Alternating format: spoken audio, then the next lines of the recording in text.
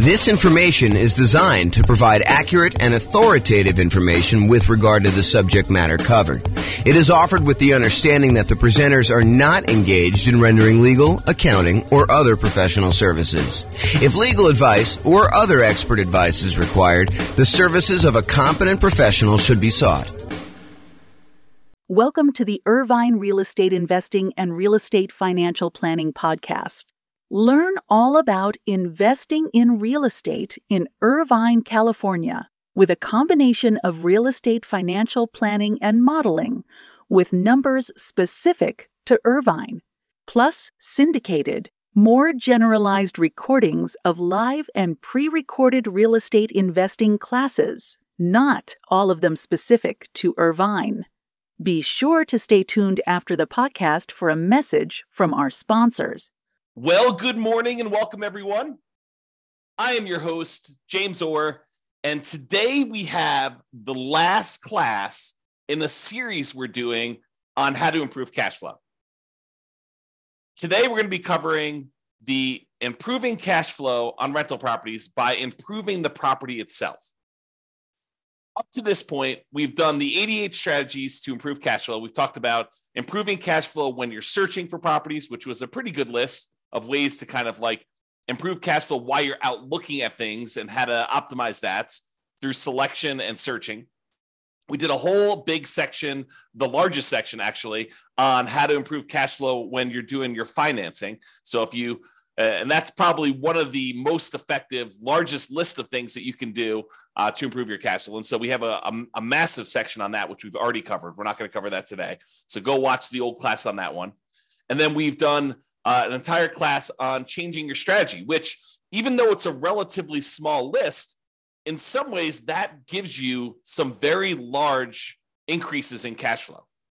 By changing what strategy you're using, a lot of times you can get massively more cash flow on a property. And so definitely go watch that class if you want to consider improving cash flow by changing what strategy you're using in your real estate investing. Today, we're going over improving property. And we've gone over separate classes on the marketing, how to improve cash flow when you're marketing your property to rent. We had a whole section on improving cash flow when you own the property, the things you do as an owner to improve your cash flow. And then we had a whole section on ways to improve cash flow when you're renting the property as a landlord. And so we've kind of broken this up into, let's see, 1, 2, 3, 4, 5, 6, 7 different sections. Today is the last section that we're going to cover because we've covered all the other ones already. We've covered all 88 strategies to improve your cash flow. And so let's jump into it. So improving property. I've broken this down into kind of 6 things. And I think there is a little bit of overlap between some of these. But here they are. You could subdivide the property. You could upgrade the property. You could add solar to the property. You could provide a furnished rental. You can convert the property, or you could charge improvement rent. Okay, so let's go over what each one of this. Subdivide. So can I subdivide, and I'm using that kind of in quotes because it's a really informal use of that word, but can I subdivide my property into multiple units to increase rent? And this is not, in my mind, the same as necessarily converting it to a full-on legally conforming duplex or triplex or fourplex or fiveplex or sixplex or whatever you're doing. In my mind, this is sort of like informally grouping it this way. You know, not necessarily, it's not that you're not complying with zoning laws, but you're using it like a roommate would, but you're having a lot of separation in the property itself. The most common example of this is sometimes you walk up to a property and it's a single family home. It is definitely not a duplex. It is not zoned duplex. It would not pass as being zoned duplex, but you walk up to the property and you're like, this is a duplex. The upstairs unit, for lack of a better way to describe it, is a completely self-sufficient rental unit where you have, 2 bedrooms and a kitchen and living room and everything else. But there's like a door that normally goes to the downstairs that's like a solid core, almost like indoor-outdoor door. It's like a hardcore divider between the upstairs and the downstairs. And then when you finally open that door and you go downstairs, there's a separate apartment downstairs. There's like a separate bathroom, there's a separate bedroom, there's a separate living room. There may not be a full-on kitchen. A lot of times, this is how they get around the zoning issue. They'll have like, what looks like an eating area. It's almost like a bar, but the bar has a slightly larger than a bar would normally have for a refrigerator, like a good sized refrigerator. And they have a sink, and they may or may not have like a hot plate, not necessarily like a stove or a stovetop or an oven, but they have like a way to heat up food, a microwave, and maybe like a plug-in portable hot plate for you to be able to heat stuff up. So, but you look down there and you're like, look, this is a separate unit, right? Like this looks and feels like a separate unit. And maybe even in a lot of cases they have a separate outdoor entrance. Like there's a back door to the property, either a sliding glass door and it kind of walks out to a walkout, like it's like a walkout basement, or it's an underground unit and it has like the stairs going up leading to the driveway. You'll see these units where they look like duplexes. They're not duplexes, right? Because, in some markets, and it varies a little bit market to market, there are rules about what is defining a duplex. They have to have separate heating units. They have to have separate AC units. They can't be connected that way. There has to be separate mailing addresses. And so this is not a duplex, but you can sort of subdivide the property. So some properties are really well set up for this to begin with. Other ones are not so easy, right? It's like you walk into a property and it's a bi-level where you walk in, you're on a landing and there's an upstairs and downstairs. You can go, right to go downstairs and left to go upstairs. And I've seen some people go ahead and do a little bit of work to that kind of entryway where then once you walk into the property and you're on that landing, now there's actually a door that you have to open to go upstairs. And there's a door that you have to open in order to go downstairs. And it really is like having two separate units. Now, are you going to rent these to two different kind of like, I don't know, families that think they're getting their own unit with their own address? And, they think that they're going to be able to control the heating or the cooling because they both have thermostats. No. This is like a way for you to increase your rent, but they are very well separated roommates. That's a good way to describe it. This is a roommate situation, and you could have one unit that has, two roommates and another unit that has, one or two roommates. So you can have like more than one roommates kind of sharing one of the units, especially if they're dating or it's a family or something like that. But this is technically not zoned to duplex, not zoned to triplex. And so you need to comply with whatever the roommate laws are. The roommate laws are for zoning.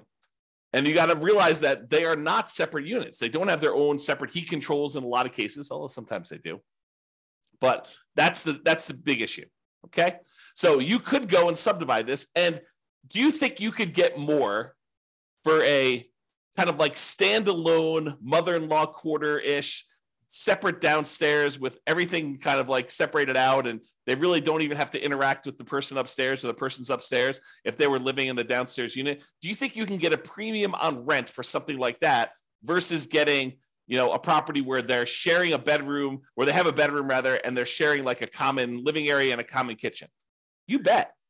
And that's one of the ways you can improve cash flow on your rental properties, is you could find one of these properties where it feels like a duplex, even though it's not. And you can get single family home financing, which I think in a lot of cases is advantageous.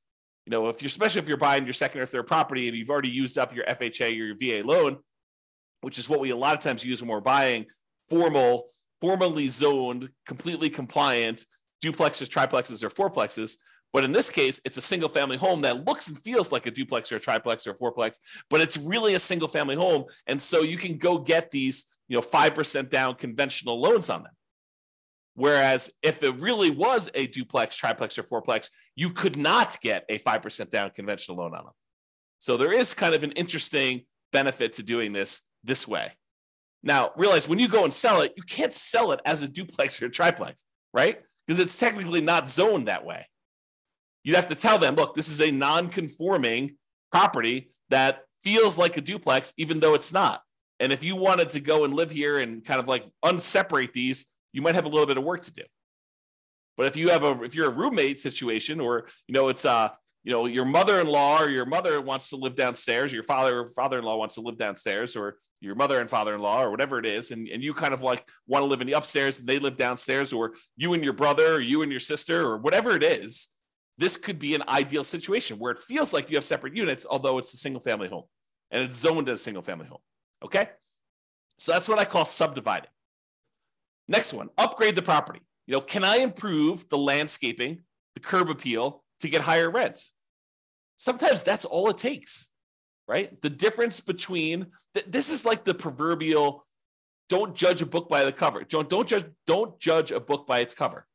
There's a reason that saying exists, is that people judge a property by its exterior. And so can you improve the landscaping, improve the curb appeal to get higher rent? Can you paint the property? Can you add or improve shutters? Can you do lawn care? Can you upgrade the mailbox from the ratty 1970s thing that's rusting to something that's modern and new? Can you put property address numbers? Can you upgrade the lighting on the outside? So all these like little things that you can do. It's a one-time investment that may be able to, it may be the difference between you getting, no one wanting to rent at the higher price that you start at. Because, we're starting, 60 to 90 days before the property is vacant, ideally, unless you're just acquiring the property. But you're starting 60 to 90 days ahead of time, and you're testing rent high, and you're coming down slowly as you get closer and closer to your deadline until you find out what rent is. Well, if the property looks kind of ratty and tired on the outside, you might not be getting people biting on the higher prices. Whereas if you do all the upgrades you're supposed to do and the property looks great from the outside and you upgrade it, this could be a chance for you to get someone at that higher rent. Okay. And this could also be folks buying properties to do like more significant value add, or like more of a BRRRR type strategy where you're buying the property, you're doing a bunch of rehab on the property, you're renting it out, you're refinancing, and you're repeating the process. I mean, this could be a variation on that. I've kind of focused in on, light stuff that you could do to upgrade the property, but it could be major stuff too. A lot of times with the major stuff, it's capital improvements. And, even though we, upgrade something, it might cost us 20 grand to do the big stuff, and you might not get 20 grand worth of extra rent in the short term. Okay. But upgrading little things can make a big difference, and it can get you enough rent to support doing it. Okay. All right. So that's upgrading the property. Adding solar. When I made my initial list, I had a lot of the really easy ones. But then I started adding anything somebody would tell me that could improve rent. I was like, okay, let's go and add that so that we could be comprehensive and so that we wouldn't miss out on a way that you could possibly improve your income on the property. But as time goes on, some of these things become better and important, and we use them a lot more. And some of them become ones that we don't use nearly as much. I think solar might be falling more into the we don't use it as much. And I think there's a couple of reasons why. I do think you can add solar to a property and you could charge a premium on your rent because there's no electric bill. I think you need to be careful because I think there may be some laws, and also there may be laws coming where you may be in this gray area if you start charging them separately for utilities. You start looking like someone who is charging someone for utilities separately. I think you're in this gray area. And so if you are going to charge separately for utilities, I think you should go talk to an attorney in your local area and make sure that you are following all the local laws and regulations doing that. But if you happen to have solar panels on your property, can you get, rent is a range, right? Rent is not an exact number. It's not like, oh, this is exactly $2,112.43 for rent on this property. That's what you're going to get every single time you put it on the market. I don't think it works that way. I think you go out there and you're like, look, rent on this is probably going to be somewhere between, $1,900 if we do it during a kind of like a bad time of year and we don't do a good job marketing, we don't do a good job exposing the property, to maybe $2,200 if we just happen to hit the right time of year. We kind of do the marketing we're supposed to do. The property shows really, really well. We're great at our sales skills. We're really good on the phone. We're really good answering questions. We're really good getting people to come look at the property. The property shows really great. So I think there's this range. And so when you add solar to a property, I think you have a chance to really push up the range a little bit and more likely get to the top of the range, especially if you have the sales skill to show somebody why having solar on your property is a major benefit and how it can save them money. So they may be comparing your property to one that's $100 or whatever less, but if you have solar on your property, you can tell them, look, you're not going to have an electric bill on this, or you're not likely to have an electric bill as long as you don't go over the usage you have on this thing. And so that's included. And so you got to really kind of, give some value to that. And that's why this property is probably, a little bit higher than some of the other ones you're comparing at the same price range. Okay. So solar, be careful, but this is a possible way for you to kind of improve your rent range to prove where you are on the rent range. And maybe it also allows you to rent the property a little bit faster. Maybe, someone's looking at two properties, one of them has solar, one of them doesn't. They're both similarly priced. Yours probably goes first, is the guess. All right, furnished rental. So can I rent the property furnished to get more rent? There are some folks that are looking for furnished rental. They don't want to go buy furniture. Maybe they're in a situation where they're only going to be here for 6 months or a year or 2 years, and they don't want to go. Maybe they have another property in another part. Maybe they're like traveling and they spend part of their time in one market and they spend another time in another, and they don't want to go buy all the furniture and all the things they need in order to get a house up and running. And they're willing to pay a premium for that. And so you could actually get higher rent by furnishing a property to get more rent. And this is often associated with kind of like changing your strategy. For example, changing your strategy from a year-long lease to a short-term rental. We see this a lot in those where when you're doing short-term rentals, they expect them to come furnished. They expect there to be kitchen supplies in the kitchen and bathroom supplies and shampoo and stuff like that. Because it's more like lodging than it is like short-term hotel-like lodging. That's I guess that's how I describe it. But basically, you could change your strategy and do this, but you don't have to. You could do like long-term rentals that are furnished.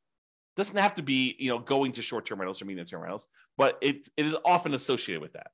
Okay, so that's another way to increase your rent on property and improve income to be able to get higher rent. All right. So before we talked about kind of like what I called subdividing, like informally separating out parts of the property in order to make it feel more like a duplex, triplex, or fourplex. But sometimes you can like legitimately, legally, completely convert a property to a duplex, triplex, or fourplex. There is the ability for you to, the lot is zoned for duplex, triplex, fourplexes, and you decide to say, hey, look, I'm just going to do this officially and change it to be a duplex, triplex, or fourplex so that I can rent this out to separate people. I can have separate addresses. I can have separate heating units, separate air conditioning. All the different things are done right, legally, zoned correctly, and doing that. And so this is the full conversion. Can I convert my property to a duplex, triplex, fourplex, or more? And sometimes this is easy as the property is really set up for it. Other times it can be cost prohibitive and impossible from a zoning licensing perspective. So you got to be careful, but sometimes it's just harder to do. It costs more, it's more work, more labor, and you got to go through approval processes and all that stuff. So just be careful. Sometimes it's easy, sometimes it's not. Be careful of zoning laws and check with your city and county before doing the work. Do not assume that you can just convert any property you want to a duplex, triplex, or fourplex. There are laws set in place to prevent this. Okay, so be careful. Changing the characteristics of a property in this way can also impact the type of loans and therefore loan to value that you can get on the property. And furthermore, it can impact who are your buyers when you sell. If you have a single family home that you've sort of the subdivide one, the one I covered first, where you've kind of converted it to more of a roommate situation that has a lot of separation, that's still a single family home. And you can convert it back easily, relatively easily, to be a single family home. And so you have the whole pool of buyers who are looking for single family homes when you go to sell. And there usually is a very large pool of those people looking for single family homes. When you convert it officially to a duplex, triplex, or fourplex, you narrow your pool down. In some markets, it may be bigger, but I would say the overwhelming majority of the time, almost without exception, the pool of people that are looking for a duplex, triplex, or fourplex is going to be a smaller pool than the people looking for a single family home. You have fewer people looking for that. And the financing for the duplex, triplex, or fourplex is harder, less common than the ones for the single family homes. So once someone uses that FHA loan to buy their first duplex, triplex, or fourplex, it's really hard for them to get a second one. There's some really bizarre exceptions, but it's very difficult to do. Otherwise, you need to do a VA loan in order to buy it with little or nothing down. Otherwise, you got to put more down. You could buy a single family home with 3% down. You can buy it with 0% down. The USDA VA ones. You can buy it with 3% down if it's your first single family home. You can do a lot of 5% down ones. But if you're trying to do this duplex, triplex, fourplex sort of thing, then you're probably looking at FHA or VA financing or putting at least 25% down to buy these. Okay. So it changes the financing, which may be worse for you when you go to sell, if you go to sell. If you never sell, not a big deal. Okay. All right. Improvement rent. Sometimes you'll have a tenant. They will show up at the property and they'll be like, oh, this property is great. The challenge is it's not fully fenced in. Maybe it's not fenced at all, but in some cases it's like, the two neighbors have fences and you just don't have a fence on one of the sides. Okay. Which is pretty common in some neighborhoods. And they're like, the problem is I thought it was fully fenced in because some of the pictures they showed the fence. So I didn't think this was going to be an issue, but I've got a dog or two dogs. And I told you about those on the phone. And I'm concerned because I want to be able to let them out in the backyard and not have to worry about them running away. And you're like, okay, I know you really, really want a fence. The rent we had before was the price without the fence, with the current situation. That was what it was. But I would be willing to go ahead and put in a fence, but I would need to charge you extra. I would need to charge you, for lack of a better term, fence rent in order to fence in this last side or put a fence around the whole property. And some tenants would be like, oh, that would be great. I would be willing to pay whatever it is, $50, $100 more per month for you to put the fence around the backyard, or $200 a month, whatever you can negotiate, to help offset the cost for doing that. And, this may also occur sometimes with like, I really love this, but I hate the green carpet. And the carpet's, a couple tenant cycles old. So it's not like new, but it's not something you expect to be able to get at least one more tenant out of it before it needs to be replaced. But they're like, look, I can't move in with this carpet like this. And you're like, okay, well, the rent that we had it at was priced with the current carpet. If you really want new carpet, we could actually put in new carpet, but that would cost whatever it is, $200 more per month for us to go put in that new carpet. And they may be willing to pay that. So you could charge improvement rent, fence rent, new carpet rent, something else that the tenant desires you install for a fee. Okay. Now you may not be able to get the full cost of the upgrade. You may not be able to say, look, it's costing me $10,000 to get a fence installed on all four sides here. And I'm not going to be able to divide $10,000 by 12 months and get the full amount. Even though they may tell you, look, we're going to be here for 3 years. And you're like, okay, well, 10,000 divided by 36 months, that's going to be whatever that is, $300 a month. And they're like, yeah, we're not paying $300 a month. So you may not be able to get the tenant to pay the full cost of the upgrade. But with certain items, not all of the items, but with certain items, they have a reasonable enough lifespan that you may be able to get higher rent in the future to help offset this cost as well. For example, the fence.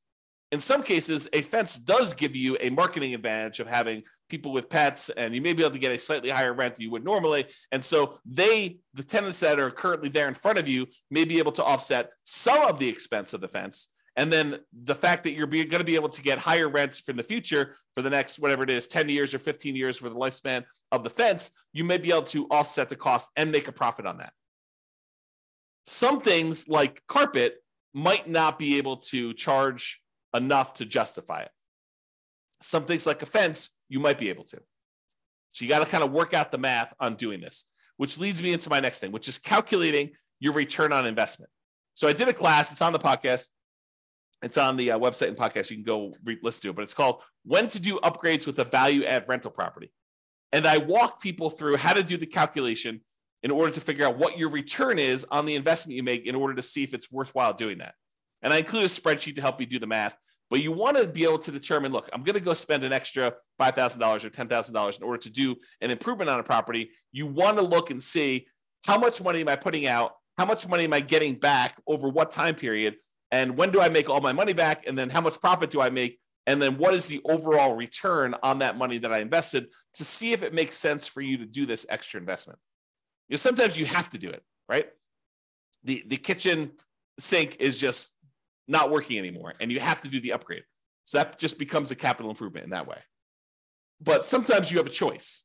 And that's what we're talking about when we look at choosing these kind of returns that you can get by doing upgrades on properties. The basic idea, I'll kind of like give you the very short version of the class. It is you're doing an internal rate of return calculation over the lifespan of the upgrade that you're making to determine how much you're putting out at the very beginning, and then how much you're making over time on that thing for the lifespan of the actual upgrade you did. So if carpet's going to last you X number of years, you want to see how much you spent on the carpet to do the upgrade, how much extra money you're going to make on doing that carpet upgrade. And then when the carpet actually is completely its lifespan is exhausted, it dies, it's used up, then how much money did you make and what was your return on making that investment? And in some cases, on certain rental properties, these can be very profitable, like mini investments in your property, right? Like you go and you put up 10K and you're making whatever it is, 20% return on your money each year. And in other cases, it's like hardly worth doing at all. You're really just doing it to kind of maintain the property and to move forward and to make the other return. And you may be not even making money on it. It may be sort of like lost in the other parts of the return that you're getting. So you need to go do that calculation, in my opinion. I mean, you don't have to, but it's a helpful tool for thinking about that. All right. So in conclusion, optimizing cash flow is really about maximizing the income you can get on your property and minimizing any expenses. When we're talking about doing these improvements to the property, most times we're talking about maximizing the income. Although you can make a case that some improvements you would make on a property would minimize your expenses. Installing certain types of flooring may actually reduce your overall cost and frequency of having to replace the flooring. And so therefore your expenses do get slightly minimized doing that. There are improvements you can make on properties you own that will improve your cash flow overall. That's what this is about. The improvements you can make on properties. It is better, in my opinion, to look at the big picture, look at the whole picture, like the 7 different areas we could do this. When you're searching for properties, when you're financing properties, when you're renting out properties, when you're marketing your properties, when you're owning the property, when you can improve the property, like improving your strategy, like all of these different areas. If we take a more holistic approach and we look at all the different ways that we can improve and optimize it at various different stages, that's what it's about. It's about getting the maximum amount of income on a property and minimizing the expenses by also minimizing like how much work you're putting into the deal so that you can get a great return on your investment and you could decide to invest more if that makes sense for you, if that moves you toward your goal of being financially independent. All right, that's all I got for you. Have a great day, everybody. This was the last class in the series on improving cash flow, so you can go watch those if you want to, in order if you want to, and kind of get a feel for all the different ways to improve cash flow. Or if you want to, reach out to us for assistance and we can help you implement some of these if that's what you desire. But you could do it. You got all the stuff. You've got all the different ways to do it now. It's not like I'm holding anything back from you. All right, that's all I got. Have a great day, everybody. Bye-bye for now. With home prices up, mortgage interest rates up and rents up, but not quite enough to counteract the higher prices and interest rates. Cash flow on rental properties in Irvine is harder than ever. Book a call with the Real Estate Financial Planner to apply our proprietary 88 strategies to improve cash flow on your rental. See the show notes for a link to schedule your call and improve your cash flow today. If you're a real estate agent, lender, or professional in Irvine that wants to help our real estate investor listeners, consider reaching out to learn about collaboration opportunities with this podcast. We'd love to add more value to our listeners by having you assist our investors buy, sell, and finance their real estate investments. See the show notes to schedule a call to discuss collaboration opportunities.